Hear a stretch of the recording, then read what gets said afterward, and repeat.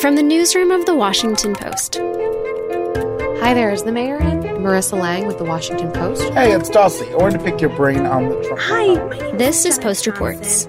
I'm Alexis Diao, in for Martine Powers. It's Tuesday, March 30th. Today, how scammers targeted millions in pandemic aid, advice for vaccinated parents, and what we know about the origin of COVID.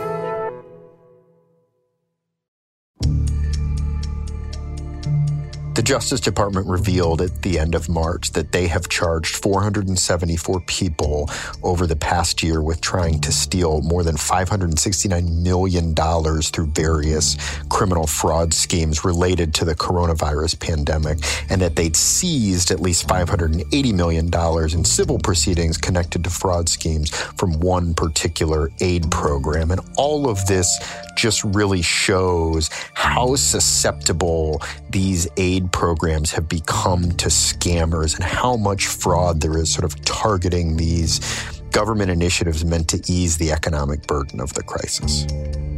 Matt Zapotosky covers the Justice Department for The Post. He spoke with audio producer Rennie Svirnovskiy about what that investigation uncovered. So what programs are we talking about here that the scammers were able to take advantage of? There's really three that we're talking about. The first is the Paycheck Protection Program. People commonly know this as PPP. It was a way in the early days of the pandemic for businesses to get, taxpayer subsidized loans to help them stay afloat as they were either forced to not let customers inside or forced to operate under less than ideal conditions. So the department has charged at least 120 people in connection with fraud targeting that. Another is a similar loan program called the Economic Injury Disaster Loans Program. Again, this is taxpayer-funded loans meant to help people get by in the face of the pandemic. And this is the program that the department has seen quite a lot of fraud and seized $580 million in money that they suspect was stolen, though it's not connected to actual criminal charges. And then the third is just unemployment payments. So all of the coronavirus legislation, the CARES Act, the more recent Biden legislation has really swelled funding to unemployment benefits. And the department has seen just a massive amount of fraud with that. They didn't reveal a dollar number, but they've charged more than 140 people so far with coronavirus-related unemployment fraud. And not to inspire anybody, but how did they defraud these programs?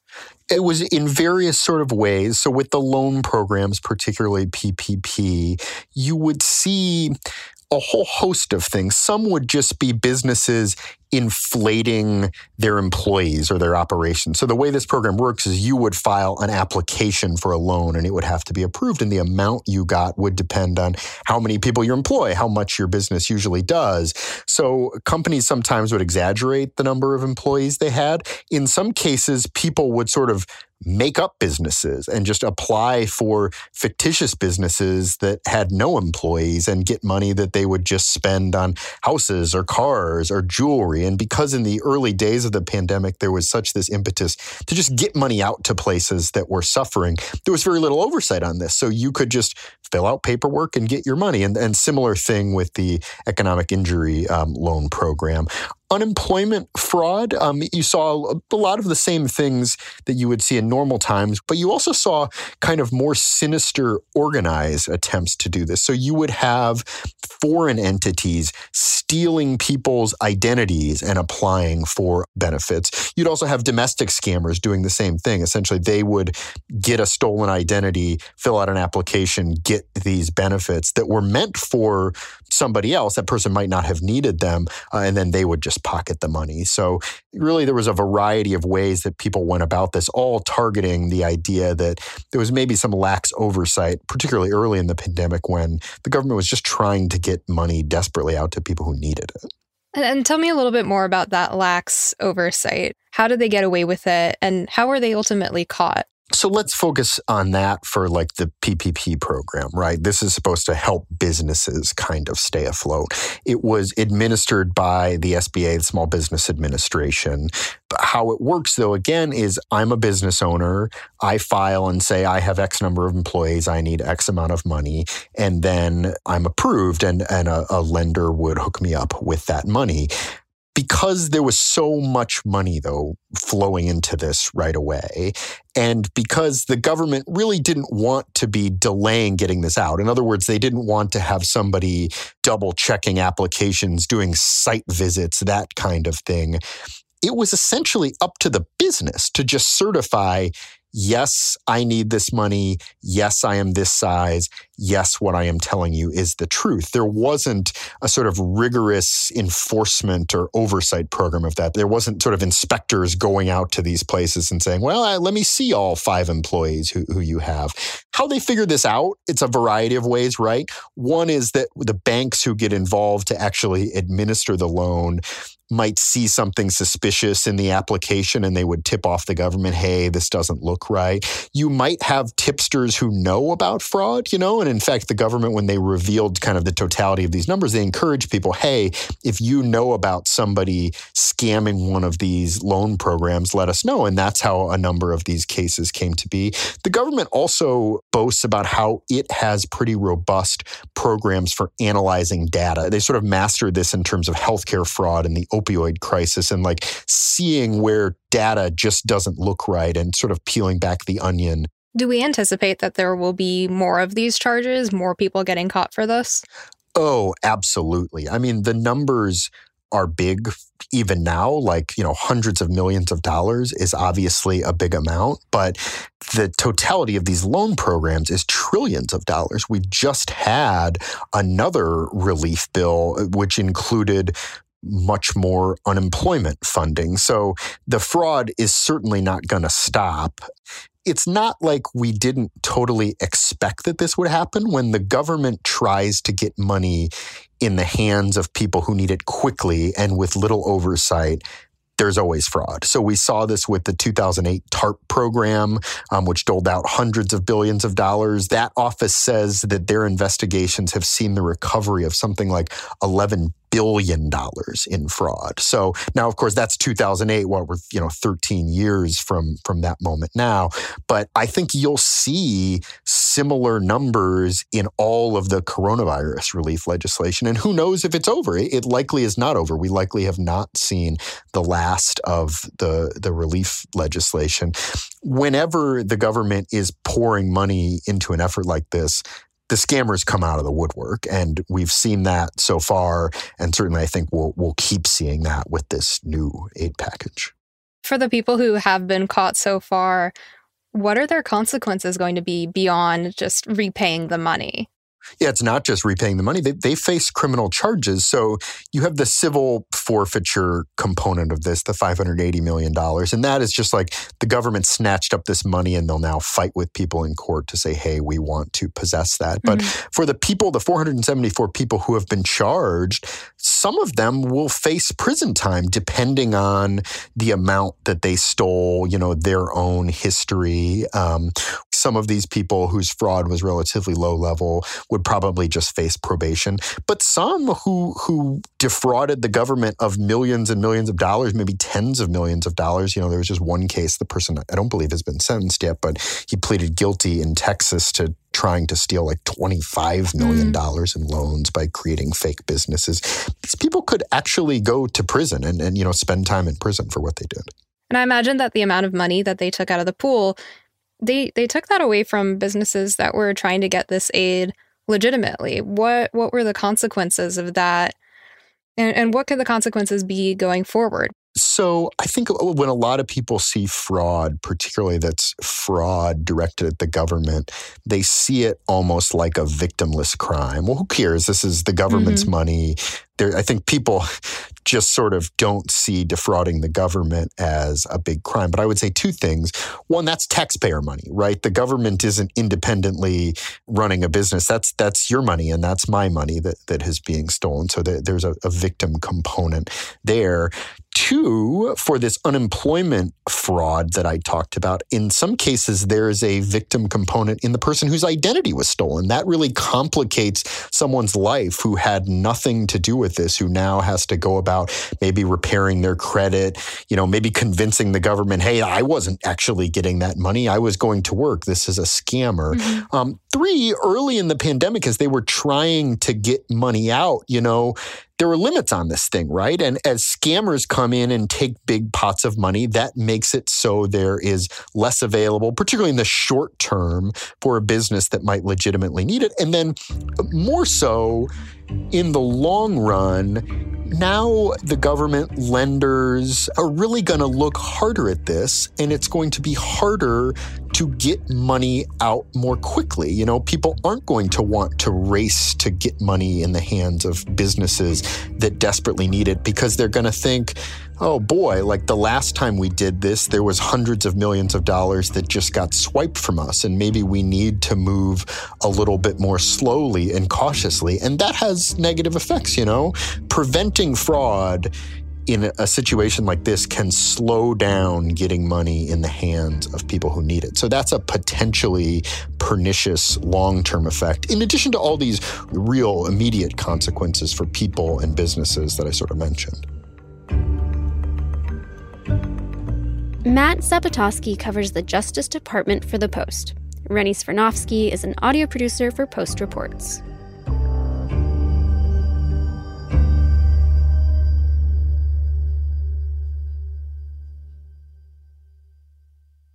So, Allison, I have a personal question for you. If my partner and I are fully vaccinated and we want to do the now lower risk activity of visiting another household whose adults are also fully vaccinated, can we bring our unvaccinated kids to visit with their unvaccinated kids? That's a really good question, and a lot of people are asking the same one. And it's a complicated risk calculation, to be honest, at this point. Allison Chu covers wellness for The Post. While adults, like you said, may be protected because of their vaccines, giving them a little bit more freedom to socialize or kind of engage in other routine activities, their children are not. And that leaves a lot of adults wondering, what can I do with my kids, or what can my kids do while they're waiting for these vaccines, which experts are estimating could really take anywhere from several months to a year, depending on which age group the child falls into.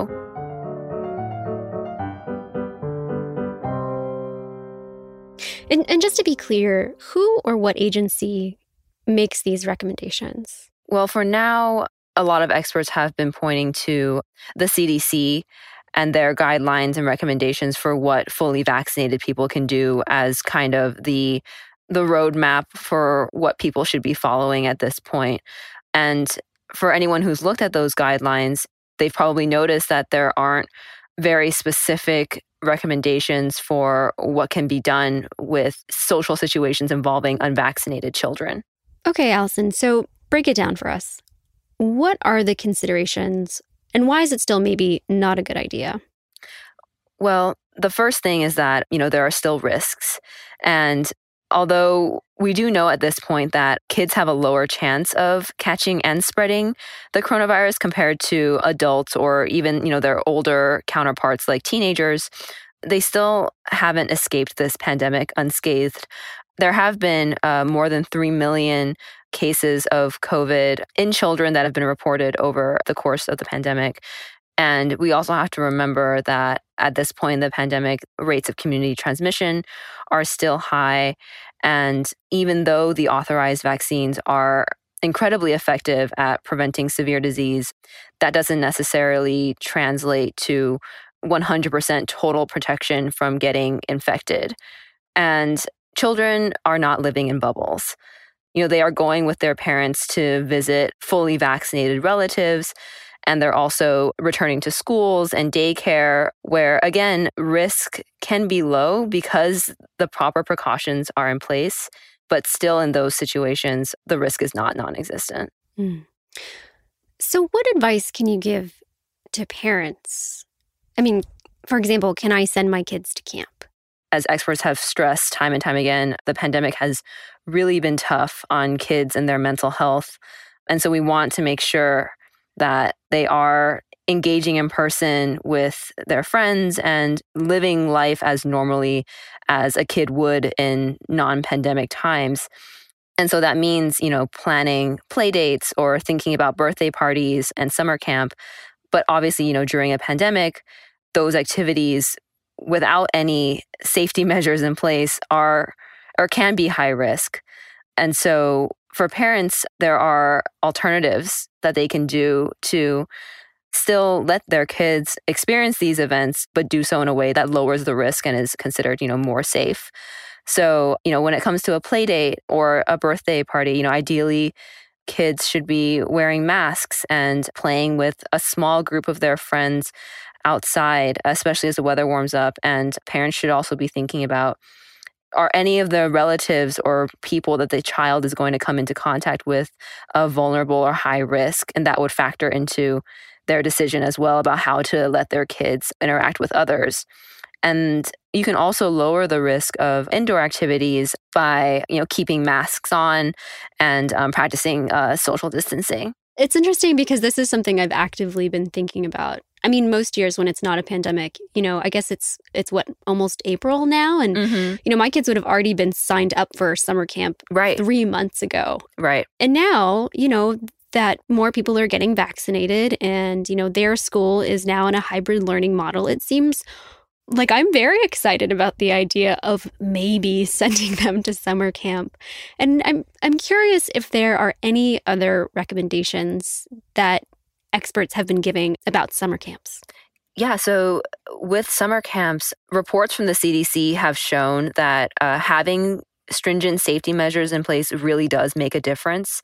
And so we can look back at those reports and see that, one of them was a sleepaway camp in Georgia that had some safety measures in place, but they didn't enforce universal masking. So only the staff had to wear masks. And they did not follow the CDC's recommendations for kind of how to ventilate buildings. And they had an outbreak at the camp, within days of the kids being there. Whereas at the same time, the CDC studied 4 sleepaway camps in Maine that had put in really stringent safety precautions, such as having a quarantine period before and after the kids got to camp, doing symptom screening, testing, universal masking, all of that. And the CDC reported that those camps were able to really control the spread of coronavirus among more than 1,000 campers and staff members. So experts are saying that the most important thing parents can do when thinking about summer camps is to, ask these camps questions very similar to what they would be asking schools about, what is the masking policy? What risk mitigation plans do you have? What's the protocol if someone does test positive? So these are questions that can help parents assess, what camps are doing and whether they feel like it would be safe enough for their children to attend. As things start to change and as more adults are being vaccinated and able to do quote unquote normal things, how do we explain to kids that it's not the same for them? It's something that experts say parents have been talking to their kids about for most of the pandemic. And the way that they recommend having these conversations is to be transparent and validate your children's feelings. Children are going to feel left out or jealous, if they see their friends getting to do more activities with maybe less restrictions because that family made an individual risk calculation and decided that that was something they felt comfortable doing. Now, not all families are going to make the same risk calculation. And experts are saying, explaining to your kids the reasoning behind the decisions that you're making and acknowledging that it is a hard time, like it is not going to be easy, and that if they feel angry or upset, that those are valid feelings to have because of the situation that they're in. And then once you move past that part of the conversation, it's important to offer your children alternatives to the things that they want to do. So asking them questions like, okay, so what is it that you're missing? And let's figure out how we can find a way to replace what you're missing with something that our family feels like would be a safer, more low risk thing for you to do. So an example would be if your child is jealous that his or her friends are hanging out together, then you can suggest something like, how about you invite 1 or 2 friends to the park and you have a distanced, masked play date with those kids. And do we know when we might know more about vaccines for kids and when they might get protection? So vaccine producers are working on trials involving younger people right now. And experts are hopeful that the major companies like Moderna, Pfizer, and Johnson & Johnson could potentially have data on teenagers that can be submitted to the FDA soon, with the hope that, an authorized vaccine for teens could be available by the end of the summer. But for children who are younger than 12, unfortunately, that wait could be longer because trials have just started enrolling younger children this spring. And experts anticipate that there could be data by the end of the year, but it's much more likely that data might be available in early 2022. It's really important to remember that these recommendations and these guidelines are temporary. As we learn more about the virus, as more people get vaccinated, as we get better control of the disease, things are going to change and guidance is going to be updated. And so the best thing that parents and children can do is remember that this isn't going to be the situation forever, and to, keep an open mind and to, continue to have these discussions about safety while, making sure that you remember, at least for now, that when you're dealing with unvaccinated people, including children, the recommendation is wearing masks, staying socially distant, maintaining good hand hygiene, because at this point in the pandemic, we know that those strategies work in helping to contain the virus. Allison Chu covers wellness for The Post. The story was produced by Rennie Svirnovsky.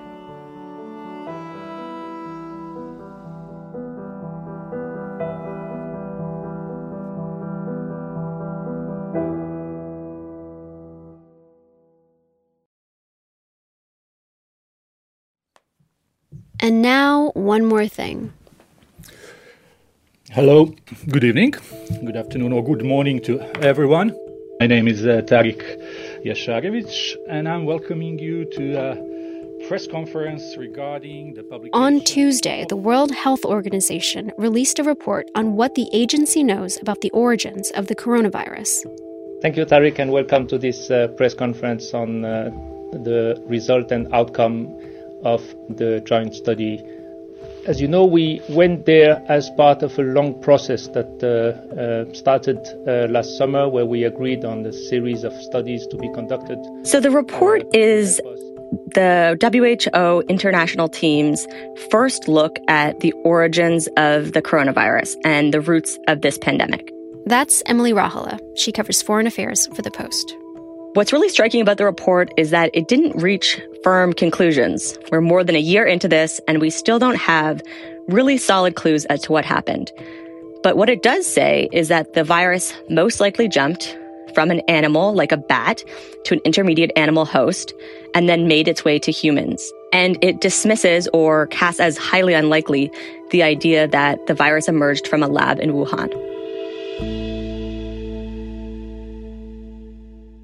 One of the most interesting findings is that the market linked to some of the earliest cases, which some people had initially assumed was the source of the outbreak, was more likely or possibly just the site of a early outbreak, or what they call an amplification event, where the disease started to spread really rapidly.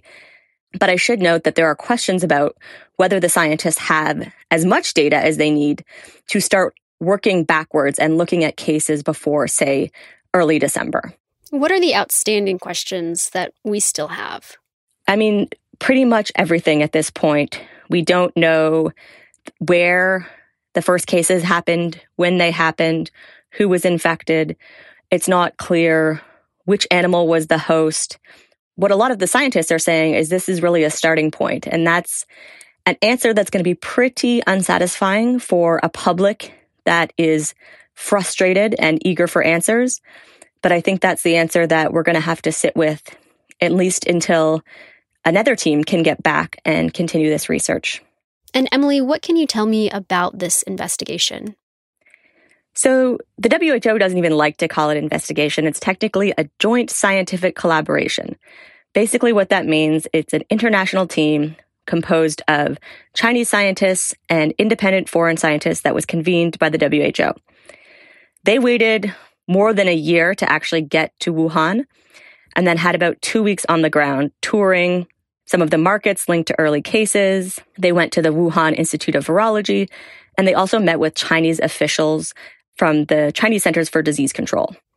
But I've also been hearing a lot of criticism about how this report came about.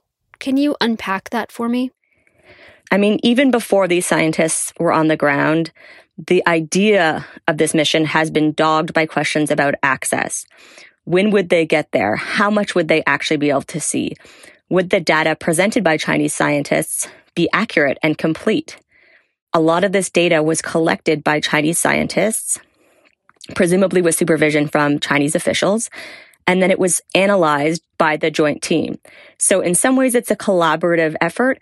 In some ways, it's really an international team reviewing science conducted by Chinese scientists. And so that's raised a lot of questions, including Secretary of State Blinken on CNN. We've got real concerns about the methodology and the process that went into that report, including the fact that the government in Beijing apparently helped to write it. But let's see what comes out. And Emily, has the WHO publicly acknowledged some of these concerns about the methodology of this report? What surprised me about this report is that just ahead of its launch on Tuesday, the top official at the WHO, Dr. Tedros, issued what I think were probably his most critical remarks of China.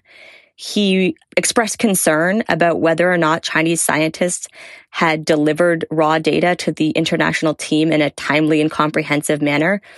And he even weighed in on the lab theory. He suggested that the analysis we've seen of the lab hypothesis so far might not be sufficient, and went so far as to say that another team should go back and take a look. Those are that's a pretty extreme statement to be making at the same time that a WHO-appointed team is reporting on their findings. Exactly. It was a big departure from his usual tone. And I think what we see going on here is the WHO trying to find its place in a standoff that has come to draw in both China and the United States and their broader relationship. Emily Rauhala covers foreign affairs for The Post. The story was produced by me, Alexis Diao.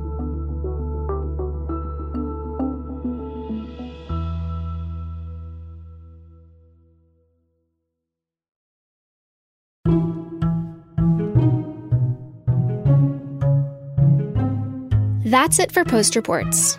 Thanks for listening. Today's show was mixed by senior producer Rena Flores. We are still looking for stories about reunions after vaccination, with proper safety precautions taken, of course. What are you looking forward to? A trip to see the grandparents? A visit to literally anywhere outside of your living room? We would love to hear from you. Send us a voice memo using the app on your phone and email it to us at postreports@washpost.com. I'm Alexis Diao. We'll be back tomorrow with more stories from the Washington Post.